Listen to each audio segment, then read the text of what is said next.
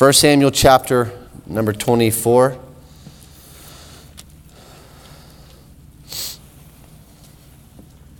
First Samuel chapter number 24. By show of hands, how many of you have a calendar of some sort in here? Pretty much everybody. Okay. I remember when I was 7 or 8 years old, I was really into cowboy stuff and horses and ranching and bull riding and all that stuff. So I had a cousin named Justin who, for my birthday, looking back, it's kind of a lame gift to give to an 8-year-old. But when I was 7 or 8 years old, he gave me a calendar that had, like, on every page, there was a horse. Like, there was one, like, running in a meadow, and then one running in a desert, and then one just like propped up by a gate or something, But I kept that thumbtacked into my wall for like 3 or 4 years, and I'm pretty sure I just kept it on January. I never changed it, but I thought calendars were everlasting back then. You get a calendar, you keep it forever, but apparently it's not quite how it works. I have a total of 4 calendars now, 5 coming on Thursday. I just bought a new quarterly planner, so that'll add my 5th calendar to my collection. And calendars are useful, aren't they? Calendars are really, really helpful. One of my favorite calendars is the Reminders app. You can actually use the Reminders app on your phone as a calendar. If you schedule things to be done on certain days, you can look this is iPhone, so if you don't have an iPhone, I'm sorry about that. But in the iPhone Reminders app, there's a little section that says scheduled. And you can see your whole list of things that you have scheduled. So it serves me as a good reminder, as a good calendar. My favorite calendar right now is actually called Fantastical. Fantastical. Said bye-bye to Apple calendars, and I said bye-bye to Google calendars. I'm all about Fantastical right now, and here's why. Because in Fantastical, it's got all of my calendars baked into it. So my Apple calendar, my Google calendar, my preaching calendar, my workflow calendar, my family calendar, my daily events calendar, and yes, I knew you were going to ask, the American USA holiday calendar. It really helps my life to know that in 2 weeks from now, we're going to be celebrating Columbus Day. I love that feature's on there. It helps. What if one day, in one of our calendar apps, we had the option to add this calendar? The calendar's titled God's Will. And you just click on that calendar, it syncs into your calendar, and every day, all day long, moment by moment, you see exactly what God wants you to do. That'd be a pretty sweet feature, right? I would pay top dollar for that feature. But what we're going to see in our text is it's not always about what does God want me to do, it's when and how does He want me to do it. We can know what God wants us to do and still use inappropriate means to get God's will done.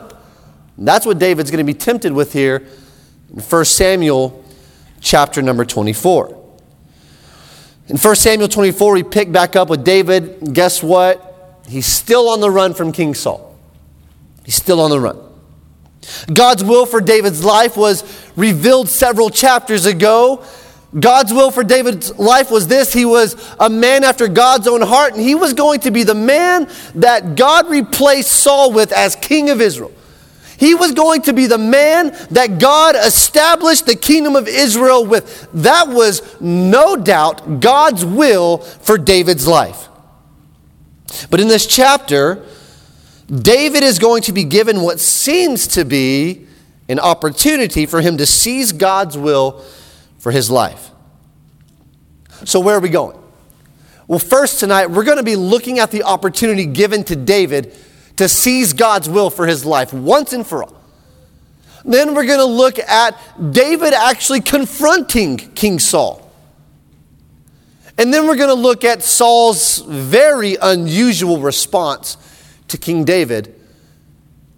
Then we're going to see what's the principle behind all this. What is God wanting us to learn through this text of Scripture What's the relevance behind it? And then we're going to tie a bow on it and ask, how do we apply it every day? Are we good with that? Let's get into it. Look at chapter 24, verse 1. It says, "And it came to pass, when Saul was returned from following the Philistines, that it was told him, saying, Behold, David is in the wilderness of En-gedi. Then Saul took 3,000 chosen men." Now we know that David only has 600 men with him. It says Saul took 3,000 chosen men out of all Israel and went to seek David and his men upon the rocks of the wild goats. And he came to the sheepcotes by the way. It's like sheep pens, where was a cave. And Saul went in to cover his feet. His feet were cold. No, I'm kidding. We'll find out what that means later. And David and his men remained in the sides of the cave. What a reveal.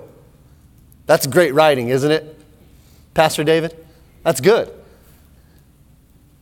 David and his men are in there? Are you kidding me? In verse 4 it says, "And the men of David said unto him, Behold, David, check it out.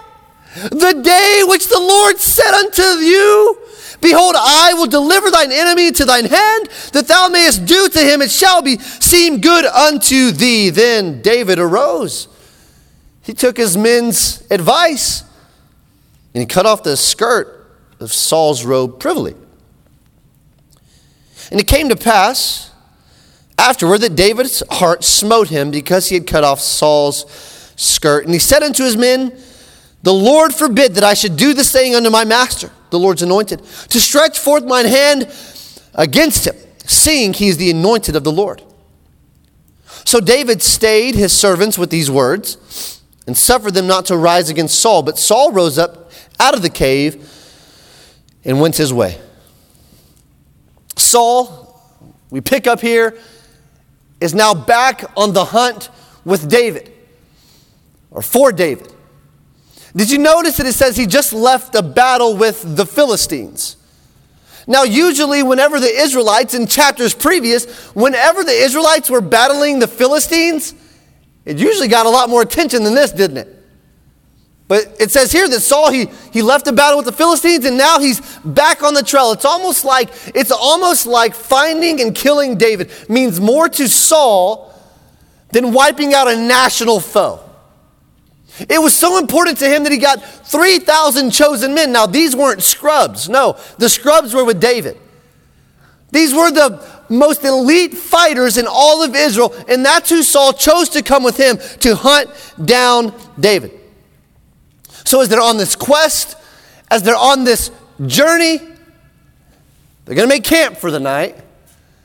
And after a long day's journey, you know that Saul's got to find a cave where he can relax and cover his feet. So it says in verse 2 that he stops at the goat and totem.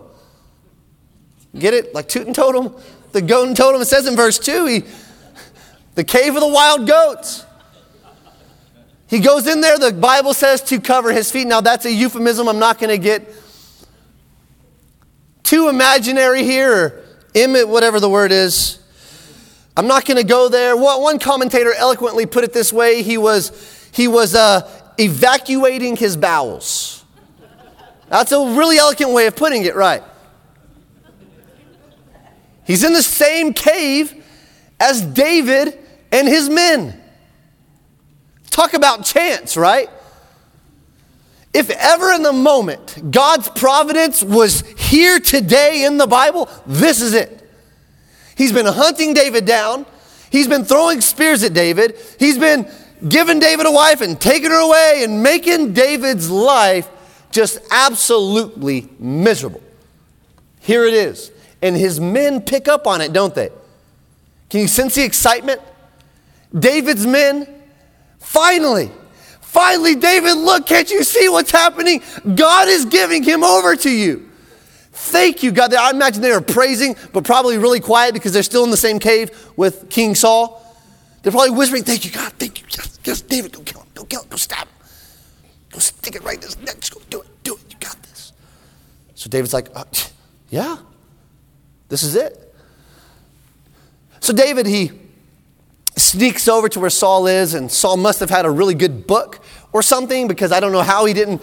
How do you not hear that, Like, mercy. A lot of commentators think that there was a nearby waterfall that might have concealed any noise David made. So David, he finds his way to Saul, and he doesn't kill him. He cuts off a piece of his robe.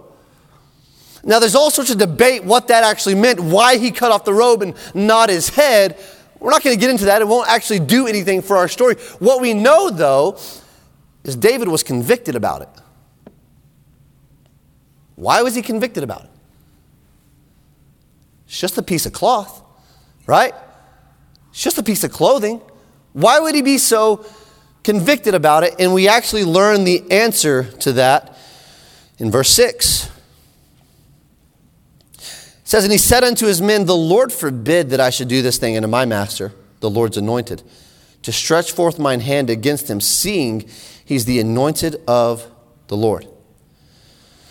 You see, to David, any breach upon Saul would have been a breach upon God, for he was God's anointed king. David realized in that moment, he's still God's man. He may not be the future king of Israel, but right now in this moment of history, he is still God's king. And David realized in that moment, it is, if I do this to Saul, if I cut off Saul's head, even since I've cut off his robe, it is not my job, it is not my place to touch the Lord's anointed. I'm going to lead that to God. Can you imagine the disappointment of David's men? Like, they're thinking David's going to come back with his head in his hand, Look at him. He's blood everywhere. No, that's not what he did. Like Goliath, they were thinking Goliath days were going to come back. No. He comes back with a piece of his robe. Can you imagine the disappointment? Like, they were going to be able to go back home. They were going to be able to go back to their families. They were going to be able to go back to their everyday lives. They were going to be able to receive full pardon from King David. Now was the time, David. Can you imagine their disappointment? And David says, no, we're not going to do this. We're not going to touch God's anointed king. Then it even says this in verse 7. It says, so David stayed his servant with these words and suffered them not to rise against Saul. So, can you see it? They're disappointed in David, and they're probably saying this, all right, David, if you're not going to do it, get out of our way. We're going to go kill him right now. He's right here. And it says David stayed them with his... What Hebrew scholars say this. They say in the Hebrew that phrase there, it means that he tore his servants to pieces with those words. That means he wrung them a new one. He sliced them up with his tongue. He probably said something along these lines. He said, if you so much as lay a hand on Saul's head, I'm going to kill every single one of you for doing it. When I'm king, I will see sure to it that you yourselves die for this. We are not touching God's man. He stayed on with those words. He rebuked them. He kept them from killing God's king. David, so humbled by this moment, he left the cave, which was a seemingly foolish thing to do, to go and present himself to Saul. Okay, why aren't you thinking, David? Not only did you not kill him, now you're going to go present yourself to him and let him know where you and all of us are hiding. It's genius, David. Thanks a lot. Look at verse 8. You see, David pleads his case to Saul with evidence that he wasn't out to kill him. And we're going to see how David leaves the rest up to Saul. Look at verse 8. It says, David also arose afterward and went out of the cave and cried after Saul, saying, my lord the king. And when Saul looked behind him, David stooped with his face to the earth and bowed himself. And David said to Saul, wherefore hearest thou men's words, saying, behold, David seeketh thy hurt. Saul, who's telling you these things? Who's telling you that I'm seeking your life, Saul? says, behold, this day thine eyes have seen how that the Lord had delivered thee today into mine hand in the cave, and some bade me kill you. These guys were telling me, off with your head. But mine eye spared thee. And I said, I will not put forth mine hand against my Lord, for he is the Lord's anointed. Moreover, my father. Do you hear the language? He didn't say my Lord. He didn't say my king. He's saying my father. He's giving him honor. This man that's been chasing him down like a dog, he's giving him honor.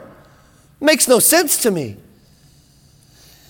See, yea, the skirt of thy robe in mine hand, for in that I cut off the skirt of thy robe and killed thee not. Know thou and see that there is neither evil nor transgression in mine hand, and I have not sinned against thee, yet thou huntest my soul to take it. Here's the key. Verse 12, the Lord judge between me and thee, and the Lord avenge me of thee, but mine hand shall not be upon thee. That song is so fitting, wasn't it? You will fight my battles, and I'll just be still, right? That's what he's saying. He's saying, Saul, I've got your robe in my hand. I'm not going to kill you. I'm going to let God do the judging between you and I. But my hand won't be upon you. Verse 13, it saith the proverb of the ancients. Wickedness proceedeth from the wicked, but mine hand shall not be upon thee. After whom is the king of Israel come out? After whom dost thou pursue? After a dead dog or a flea? The Lord therefore be judge and judge between me and thee, and see, and plead my cause, and deliver me out of thine hand. What I like about this confrontation here, is David was still honest with him. He shows him respect, he shows him honor, but David's still honest. David tells Saul, Saul's going to judge you, or God's going to judge you, Saul. Your day's coming, but it's not going to be for me. The Lord's is going to judge between you and I. Did you see the jab he threw at Saul too? He threw a little jab. I don't know if you caught it.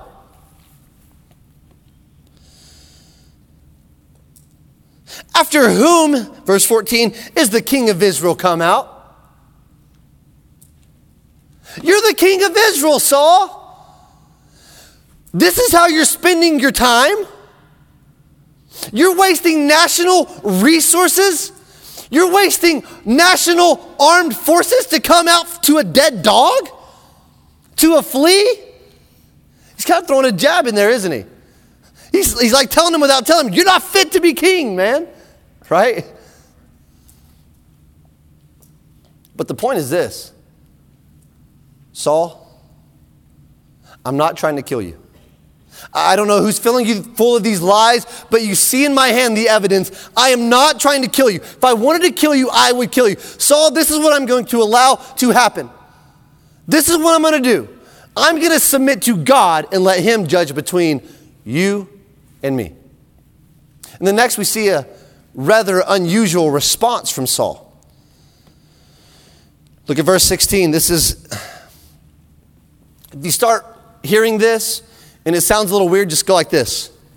You're hearing right, okay? You're hearing Saul right. And it came to pass when David made an end of speaking these words unto Saul, that Saul said, is this thy voice, my son David? And Saul lifted up his voice and wept. This is a different side of Saul, is it not? Or maybe since Saul's a little bit bipolar, maybe it's not different. I don't know. Let's see. And he said to David, thou art more righteous than I. For thou hast rewarded me good, whereas I have rewarded thee evil. Doesn't sound like Saul to me.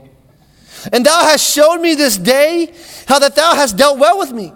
For as much as when the Lord had delivered me into thine hand, thou killest me not. For if a man find his enemy, will he let him go away well? Wherefore the Lord reward thee good for that thou hast done unto me this day. And now behold, I know well that thou shalt surely be king, and that the kingdom of Israel shall be established in thine hand. Swear now therefore unto me by the Lord that thou wilt not cut off my seed after me, and that thou wilt not destroy my name out of my father's house. And David sware unto Saul, and Saul went home. But David and his men got them up unto the hold. It's really unusual, is it not? Saul acknowledges his folly in David's righteousness. He acknowledges that he has been wrong the whole time, and David has been righteous the whole time. He acknowledges that someday and someday soon, God is going to establish David's throne. And not just establish it, he's going to make Israel flourish through David. And then he said this, David, would you just spare my family? Spare my family line? Spare my name? Would you just do that much for me, David? And David did, because he already made that covenant with Jonathan. Saul turns around to go home. The pursuit is off for now. But David and his wisdom and his men stay behind. Saul's unpredictable, is he not? What do we learn from all of this? Here's, I think, the principle that comes from the text.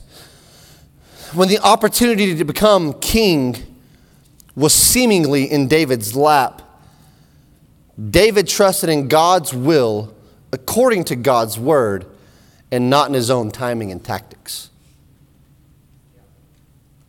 Did you catch that?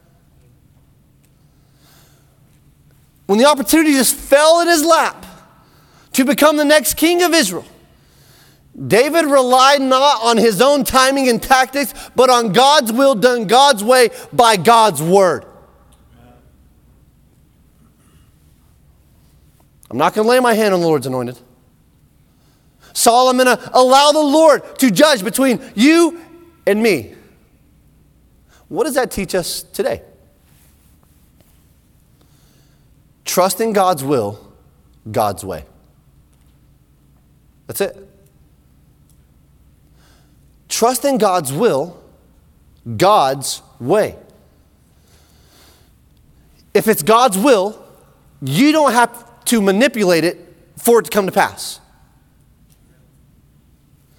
If it's God's will, you don't have to make it happen with your timing and your tactics. Trust in God's will, God's way.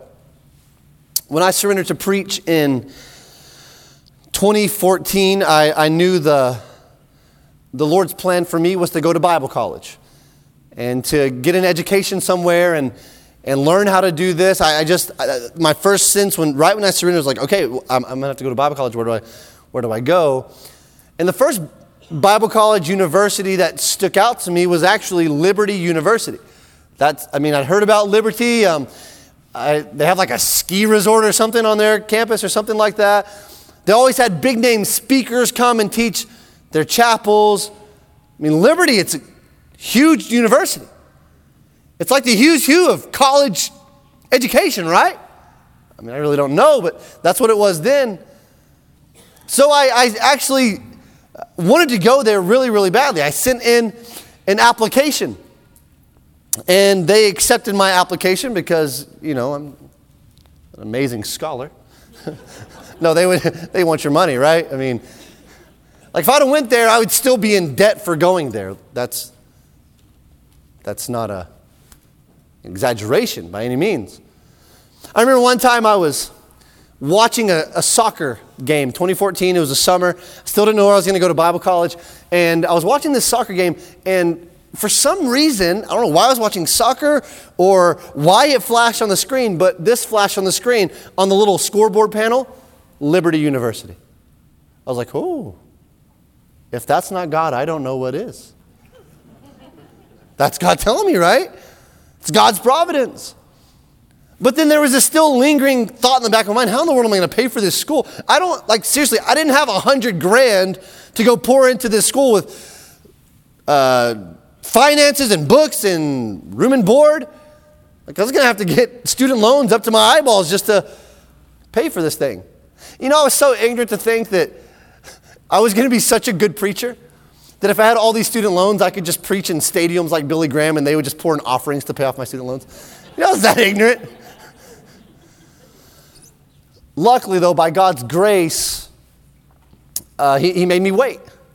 He made me wait. And I'll never forget, on the ride to work, I was working in Seminole area, Lamesa, Texas area in the oil field. And there was a sermon that had been playing on our car radio I turned it on myself. I had started this sermon several times before. And it was a sermon by Sam Davison, who was then the president of Heartland Baptist Bible College. And I listened to the sermon, and in this sermon, he mentioned Heartland Baptist Bible College. I'd never heard of Heartland before. But this guy went on to preach an amazing sermon. And I thought, I got to learn to preach like that. I have to learn how to preach like that guy. That was the most amazing thing I've ever heard in my life. It was great. So I called Heartland that day and signed up, and it all worked out.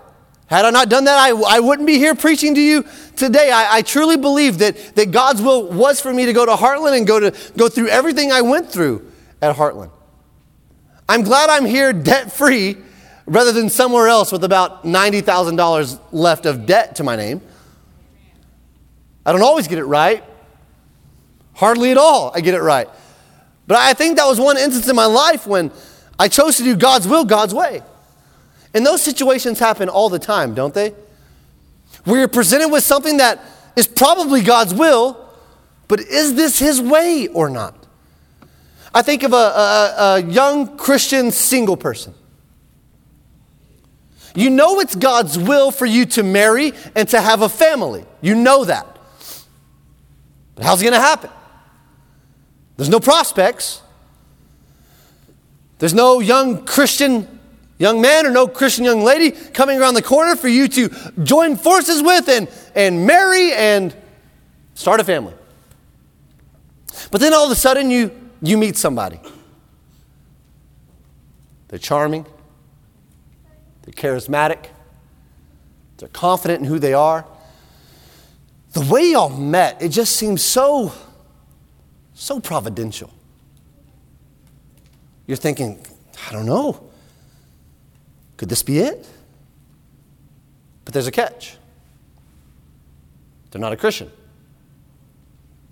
What do you do then? Man, we're really hitting it off. It really seems like this is God's providence. This seems like this is God's will. I know God wants me to be married. I know He wants me to have a family. I have this desire in my heart. I'm walking with Him. What do I do? Well, I don't know anywhere in the Bible where God says, yeah, go ahead and marry someone who's not a follower of Jesus Christ. What do you do? Is this God's providence leading me this way? Or is this temptation to take God's will for my life into my own hands? That situation happens. Situations like it happen. What about a lonely teenager or even lonely adult? You've never really had a community of people to really share your life with. And then finally, when you find one, a community of people, a group of friends, they approach you, they want to be your friend, they invite you in, they put their arms around you, and you thank God for it. You do, because you just really want to share your life with people around you. But when you get into their circle, you find out that they party, gossip, curse all the time. Their morals don't line up with the morals of Psalm 1 that we're supposed to avoid. Psalm 1 tells us not to walk with the wicked, not to stand with sinners, not to sit with scoffers. So it's great that this group of people has surrounded you and has brought you in. You think it's God's will for you to have friends in your life. Surely we're all supposed to have friends in our life, right? So is this God's providence just bringing somebody into your life? Or is this temptation to lead you down a road you really don't want to go on? These situations happen, don't they?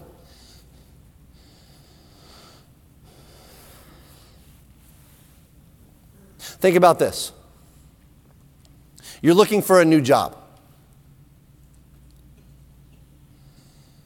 You have, honestly, great motivations. You want a new job for more flexible hours, so you can serve at the church more, so you can be with your family more, which would go in front of the church, and then to serve at the church more. You want that new job for those reasons. And then all of a sudden, one plops into your lap. It's got the hours you're looking for. The pay's even better. The benefits are unreal. It just seems like how this job came to be. This has to be from God. But on the resume, you're going to have to tell a little white lie about your credentials and qualifications to get this job. It's a qualification for something you don't know right now, but you can learn rather quickly. Hey, it won't be a big deal if I just say I can do this and then learn to do it before I actually start the job. This has to be God's providence. There's not a job like this that's ever going to come open for me again. Your motivations are great. You really believe God wants you to pour more time into your family, into your church, into the people around you. But is this job really what God has for you? Or is it a temptation? How do you make decisions like that? How do you navigate decisions like that? I've got one. This is really relevant to the text. What if, like David, you're at odds with somebody? Like what if somebody's hurt you really, really bad? They're unapologetic, they're not remorseful, they're not repentant, they've hurt you, and now they live as though nothing ever happened. Well, then you learn a little thing or two about them. That if you did a tell-all about them, you could crush them. You could make them feel everything that you felt. What do? Is this God's providence for you to finally, once and for all, get even with somebody? Or is this a temptation for you to do something that God definitely does not want you to do? Romans 12 says, you let me be your avenger. You let me fight your battles.